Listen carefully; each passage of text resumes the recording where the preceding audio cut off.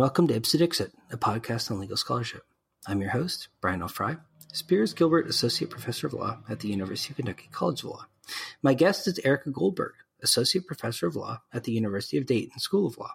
We will discuss her article, First Amendment Cynicism and Redemption, which will be published in the University of Cincinnati Law Review. So welcome to the show, Erica. Thank you so much for having me, Brian. Yeah, the pleasure is all mine. And just so listeners know, this is actually the 1-year anniversary of the Ipse Dixit podcast. And I couldn't be happier to have one of my favorite legal scholars on the show for the 1-year anniversary. I'm a big fan of your work, Erica. And, I read all your articles and I think they're all fantastic. So thank you so much for coming on the show today. Of course, and happy podiversary. Thank you for doing this podcast. Awesome. So your article, this particular article for me, is so informed by the rest of your work on First Amendment issues and all of the writing you've done in this area. But I kind of everyone knows what the First Amendment is, but I really would, and what it does, but I'd really like you to talk a little bit about this idea of First Amendment cynicism, right? Because I feel like this is a really kind of deep observation that you're making about the way we talk about and think about the freedom of speech and the First Amendment. And I want you to kind of lay out for listeners sort of what's going on and how you think about it. Yeah, so I define First Amendment cynicism as the disingenuous application or non-application of First Amendment doctrine to further goals unrelated to freedom of speech. So essentially sort of cynically using the First Amendment when you don't actually care about free speech or when you think it actually should apply, but you don't want it to apply for other political reasons. And I think this is important because the First Amendment, above all, in my view, has to be administered in a principled, apolitical fashion. And I know that words like neutrality are out of favor, but part of the ambition of the project is to sort of resurrect ideas about how free speech in particular can be apolitical, and to sort of chart the fact that I still think it very much is apolitical, although people are losing faith in it because of so many accusations of First Amendment cynicism. And those accusations being specifically First Amendment Lochnerism by what we might call the political right, sort of expanding the First Amendment in a deregulatory way that's disingenuous, and sort of First Amendment abandonment by the left. Not caring anymore about free speech because you've put other goals, potentially political equality, above free speech. Mm-hmm. Well, so I wonder if you could talk a little bit about that sort of political use of the sort of cynicism about free speech and about the First Amendment. And in particular, this sort of idea of First Amendment Lochnerism and sort of how that plays into the way that people are talking about free speech today. Yeah, so I've read a number of really high quality articles that have accused the court, or at least described a phenomenon in which the First Amendment has been Lochnerized. And obviously Lochner is the case where the court took due process or freedom of contract that was potentially underlying due process to overturn maximum hours laws. People are saying that now, because Lochner is dead and it's anti-canonical, that people, namely justices on the right or scholars on the right, are trying to use the First Amendment to accomplish what Lochner could have accomplished if it hadn't been overturned and reviled and all these things. It's permeated into the public sphere so that people who may or may not have a great grasp in the actual cases now believe that justices are using free speech principles to accomplish ends that really are unrelated to free speech and maybe are just bad ends in general. And that's causing an overall erosion of faith in the First Amendment, which is horrifying to me particularly. And so I wanted to tackle this topic just to say that, the First Amendment has a lot of different potential interpretations, and that where we're going in this moment of interpreting the First Amendment is not necessarily Lochnerizing the First Amendment, especially because, free speech is an enumerated right, and Lochner was based on substantive due process, which is a whole other separate debate. But, I want to say that what the justices are doing when they apply the First Amendment expansively, I believe is often correct, or at least is a reasonable path to follow in terms of First Amendment jurisprudence, hoping to restore some faith in what's currently happening in the application of the doctrine, so that people believe in free speech again. Well, so one of the things that really struck me about your paper was the way in which you observe that there's almost a kind of like Princess Bride like quality to the way that people conceptualize the First Amendment politically. And that, so like, it's like cynicism piled upon cynicism, or at least the potential for cynicism piled upon cynicism. I mean, I wonder if you could spend a moment kind of describing how that works and why you think that could be a problem. Yeah, so I currently believe we have entered a vicious cycle of First Amendment cynicism, where accusations of First Amendment cynicism are believed. And, these accusations may or may not be accurate, but accusations of First Amendment cynicism are believed. And then people say, well, if my opponents are going to cynically, my political opponents are going to cynically use the First Amendment, then I'm going to cynically use the First Amendment. And then that is perceived by the original political opponents who double down on their First Amendment cynicism. This is one potential problem that's caused by loss of faith in a principled, neutral First Amendment. And then there's also, and this is going to present an infinite regress problem that we don't have to totally get into, but there's also what I would call second order First Amendment cynicism, which is that now we've entered this realm where people are so cynical about free speech that sometimes accusations of First Amendment cynicism are themselves cynical. So you can accuse your political opponent of a cynical use of the First Amendment in order to accomplish some political goal unrelated to free speech. So if you say, hey, look, the left has abandoned free speech, and you point to examples that may or may not be accurate, you may be doing this to further some other political agenda unrelated to free speech. And then that makes the cycle even more vicious. Part of the issue that struck me in your paper was the way in which historically the First Amendment and sort of the protection of speech has been perceived as a kind of left-leaning or kind of progressive value.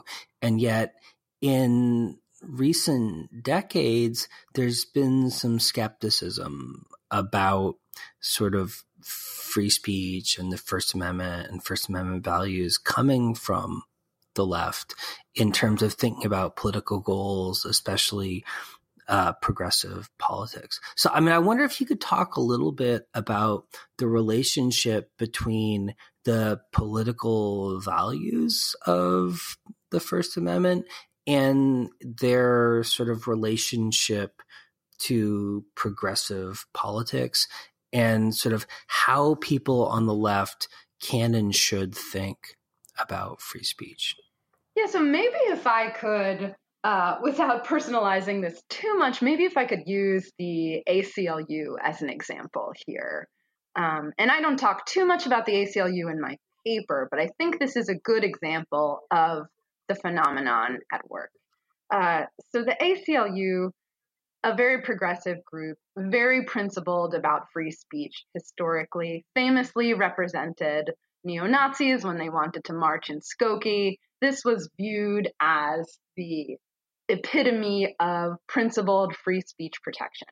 And progressives, including the ACLU, originally maybe got into the business of free speech. I mean, I'm sure they cared about the end of free speech in and of itself, but the First Amendment used to protect communists, radicals, and that's changed.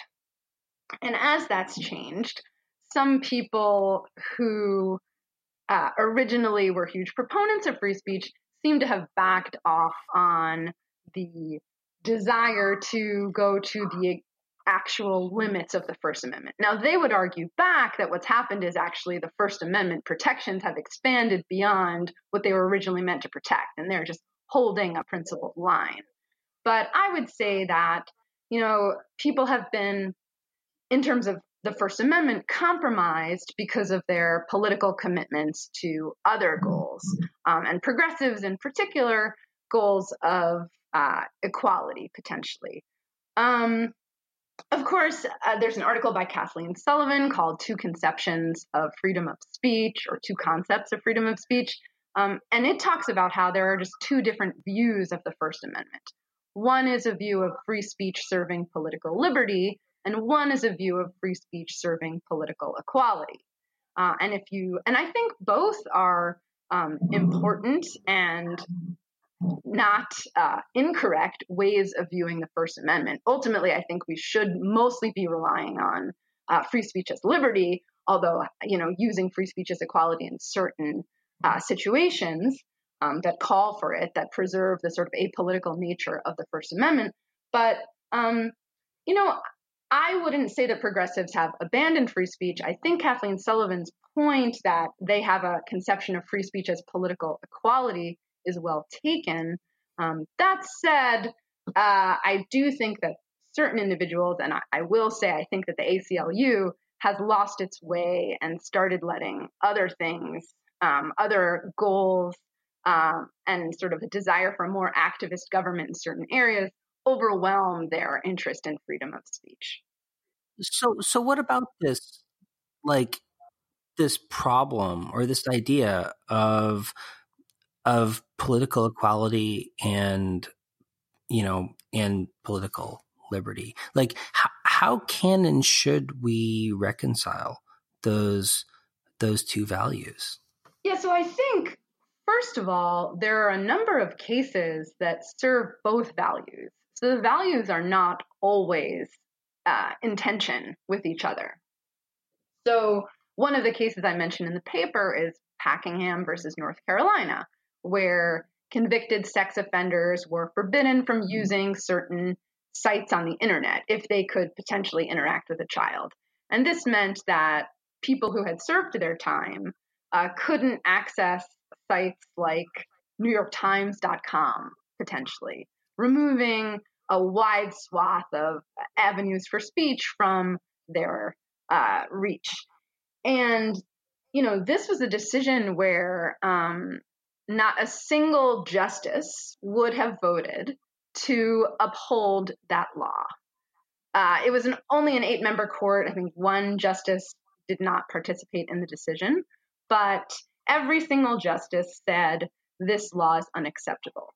And that, I think, is because that case is a nice example of serving both free speech as liberty, because we're saying the government cannot, in this tyrannical way, remove your access to freedom of speech, but also free speech as equality, saying, this sort of marginalized population can't be excluded just because there's a social stigma placed upon them. And in some sense, the government doesn't have to just give them liberty, but now the government has to, in some ways, subsidize their activities, because this is going to make it harder to catch sexual predators, because we can't just remove these avenues for them to engage in illegal behavior.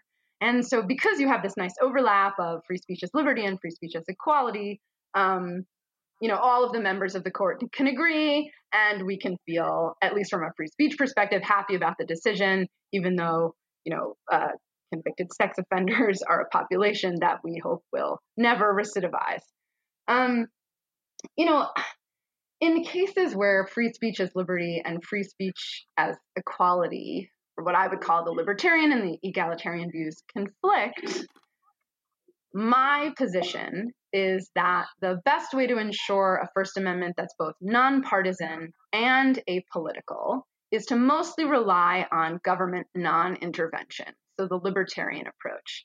And by nonpartisan, I mean the court doesn't favor any type of speech over any other type of speech. And by apolitical, I mean ultimately the distribution of benefits and burdens doesn't favor any political ideology if we choose this approach. But that said, I do think we still need to use free speech as equality in cases where the government has already intervened. So if it's a public forum, the government has to allow equal access to that forum. And in that way, we can still have free speech as equality in certain areas without compromising both the nonpartisan and apolitical nature of the First Amendment. So one of the things that really struck me about your article was the way in which it seemed to suggest that the court ought perhaps to think strategically about when and why it takes First Amendment related cases, and that certain kinds of cases may not be particularly good, particularly good forums or particularly good vehicles for addressing the sort of abstract questions that are before the abstract constitutional First Amendment questions that are before the court. I mean, I wonder if you could talk a little bit about that.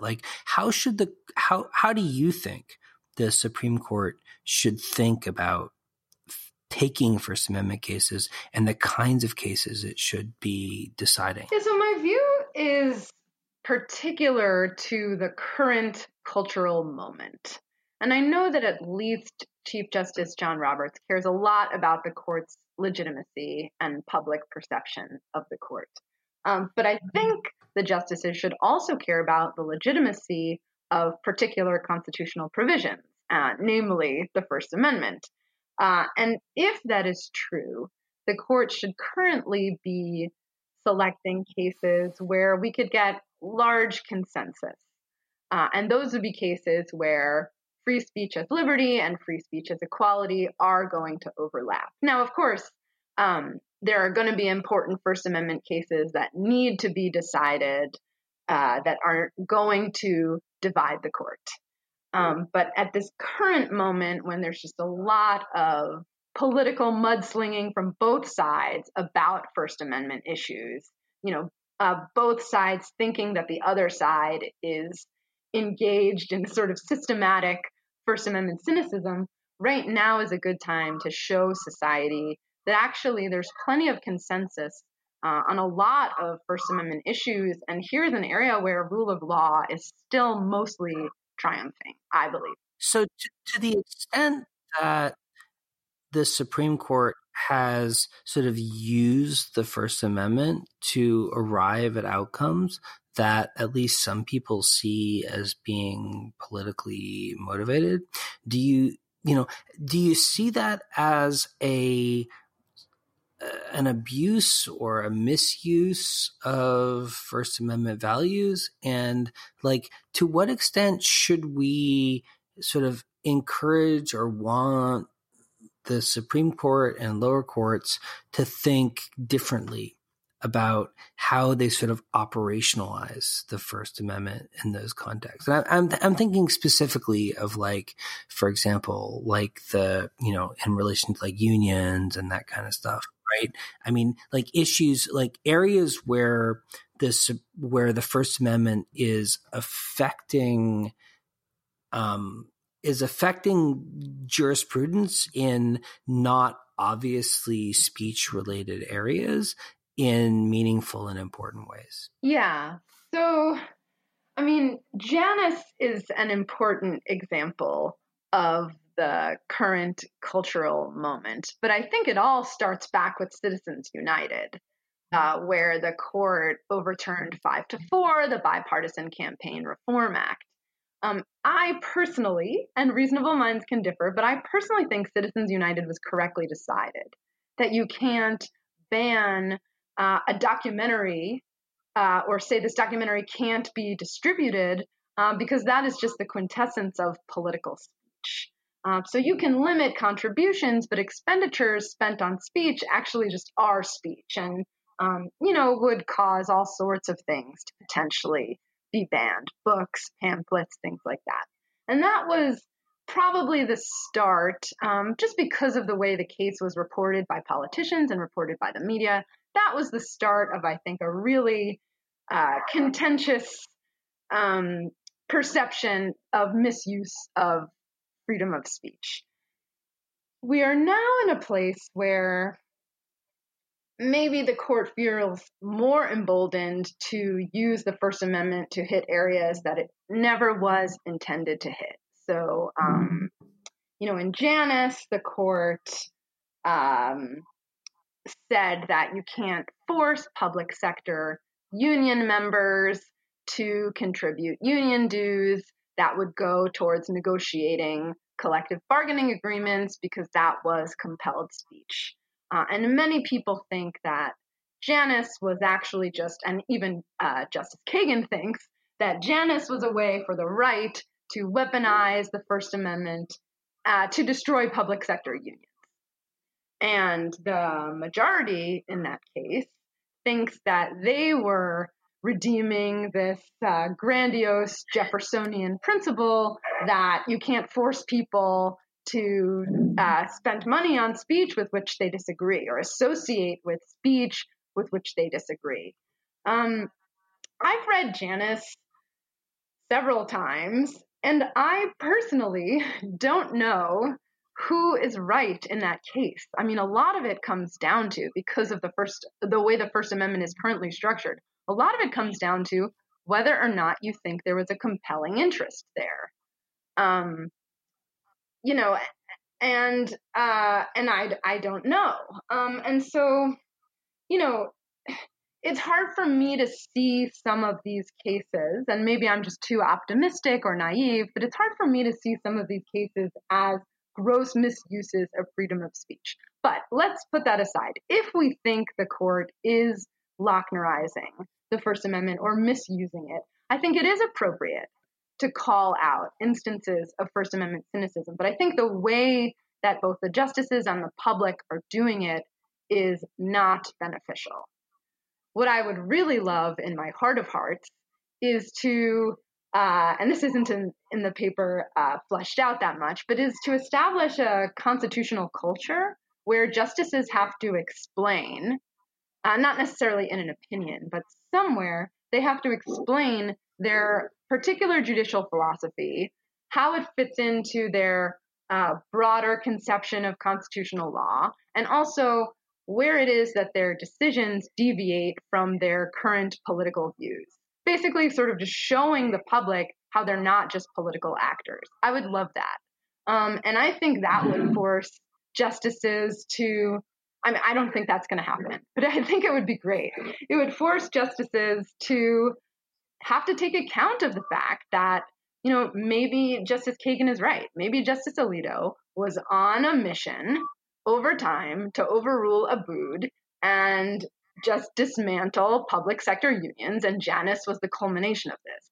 If that's true, he should be called to account for that, but I think that the evidence would have to be pretty strong, and Justice Alito was not the only one in that Janus majority. And Justice Kennedy was in that majority, and I think he has a pretty just expansive conception of freedom of speech that is not cynical, that is totally sincere. Mm-hmm. Well, so I wonder, like how you would think about, or what you would like to see Supreme Court justices ultimately do in terms of kind of explaining their perspective on the First Amendment, right? Because so much of the problem here seems to me to be sort of like the First Amendment is like a stalking horse for other values. And like, sort of, what do you think would make that better? Right? Because that does seem like, like freedom of speech is such a kind of fundamental way that Americans think about their relationship to politics and government. How should we talk about that? How should judges talk about that value? And how should we think about it in a way that doesn't operate just as a sort of proxy for something else? Yeah, we have a baseline problem here because there is no obvious answer to what should the First Amendment protect. And so it's not always easy to gauge whether someone is applying the First Amendment cynically or not. And I do think justices or judges need to do more to justify their decisions, especially in controversial cases. And I didn't used to be of this view that judges should talk more to the public in their opinions. I used to be of the view that law is a sort of rarefied technical skill, and the more citations, the better, and the more you use a somewhat scientific method to the process of law, regardless of whether or not the public understands it, the better, because that's a check on judicial overreach. But I think I've reached a point where the public is reading opinions, and especially Supreme Court opinions, and especially Supreme Court opinions in big controversial cases. And I think at this point, in Janus, for example, the majority should have done a better job to justify its decision. And at least then, that could have tempered some of the public outcry, or at least, progressives who don't like the decision could say, well, I disagree with this decision, but there is a consistent methodology being applied here, a libertarian conception of the First Amendment that, is fair and that ultimately may redound to my benefit. And in that way, we keep First Amendment principles alive. And I don't think the justices are doing enough of justifying how this decision fits into their broader overall philosophy in a way that will sometimes benefit their opponents and doesn't always benefit them, because I do believe that to be true. So, Erica, I also kind of wonder, to the extent that people have been criticizing sort of moves in the First Amendment doctrine as being kind of analogous to Lochnerism, and kind of analogizing, as it were, sort of the way that the current court is using the First Amendment to accomplish sort of deregulatory goals. To what extent do you think that those criticisms have any teeth, right? I mean, part of me looked at some of the criticisms and said, well, some of the moves that the court's making seem perfectly reasonable and normal, right? And then, of course, there's others like Janus where I think there's a lot more dispute, where people feel like, well, gee, this is really meaningfully impacting the ability of labor unions to engage in political speech. But in many cases, right, I mean, it doesn't seem all that controversial, right? I mean, how should we think about the implementation of the First Amendment, and sort of the shift of the sort of political valence of the First Amendment in those circumstances? Yeah, so I don't think that accusations of First Amendment cynicism against the right, the sort of Lochnerization of the First Amendment, are entirely baseless. I think that the First Amendment has expanded in a way that is beyond where it should be. And ultimately, that might actually lead to the contraction of free speech rights, because we might get rights that are too broad but shallow. And I wouldn't want to see that either. We have these cases involving mandatory disclosure provisions on commercial advertisers, and some of those are being struck down in ways that seem a little bit suspect. Commercial speech was invented in the 1970s and now broadly sort of protects a lot of corporate speech, although, when commercial speech was being sort of given a higher protected status than sort of no protected status, that was originally by liberals on the court. So there has been, the First Amendment generally has a sort of nonpartisan valence, but can be marshaled to serve people's pet causes. And what I would love is sort of a return to first principles, a restoration of faith where we say, okay, we've all got to compromise now.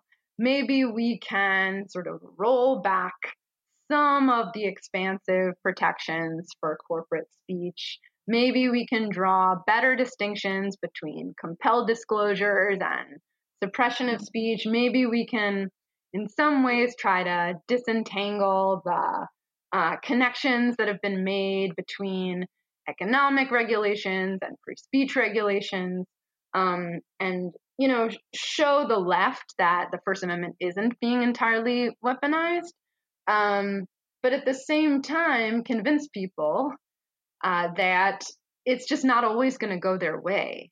That a lot of these cases, even when they are destructive, and I think Citizens United, the result in Citizens United is a bad result, but I don't think there's anything we could have done about it from a First Amendment perspective. And I think that's just a hard truth that I'm not sure how to get people to digest. But one way of doing that, as you mentioned, would be to sort of not go beyond where we have to go for results that seem bad. Well, so Erica, in closing, I mean, I wonder if you could reflect on what you think First Amendment doctrine ought to look like, and why people, regardless of where they fall on the political spectrum, ought to accept and encourage the kind of doctrinal approach that you think is appropriate. Yeah, so ultimately, I think that free speech as liberty has to be our basic understanding of the First Amendment. Non-intervention, not choosing between speakers, not favoring certain speech over other speech, being very reluctant to create new categories of unprotected speech, and continuing to protect both corporate speech, because it's the speech we're protecting, not the speaker, both corporate speech and, really sort of loathsome speech, and saying that the government just can't intervene in these cases. There are cases where like free speech will intersect with other values, say like tort law values, and defamation claims are perfectly legitimate and fine, but they're value neutral. And I'm currently actually working on a paper about how common law baselines should get incorporated into First Amendment doctrine, and it sort of goes to the original intent of the First Amendment. And so, those are kind of separate. Fraud, defamation, things like that, those are all fine. And sort of value neutral, content neutral interpretations of the First Amendment seem fine. Everybody can get on board with those. But ultimately, free speech as liberty has to be a starting point. To the extent that creates inequities, because certain people have more money and will thus have more power, I think that can be remedied in other ways. You can tax businesses higher, not with the goal of burdening their speech per se, but with the goal of evening out social structures. And then free speech as equality will protect marginalized groups because, for example, the government has to protect people against the heckler's veto. And the government, if it gives out funding to certain student groups, for example, has to give out funding to all student groups, regardless of viewpoint. And I think we'll still see that the little guy will benefit from a libertarian approach to free speech. I mean, if you just look at something like the Me Too movement, the sort of grassroots Twitter initiative that has now blossomed into changing laws, changing culture, changing the way we view everything, provoking a lot of great discussions, that's very decentralized, in the service of what you might call progressive goals, benefits from a generally libertarian approach to free speech. Well, Erica, thanks so much for coming on the show today. It's been a real pleasure talking to you, and I'm a huge fan of your work, and this paper is great, and I look forward to reading the upcoming paper that you mentioned. Oh, well, thank you, Brian. Thank you for having me.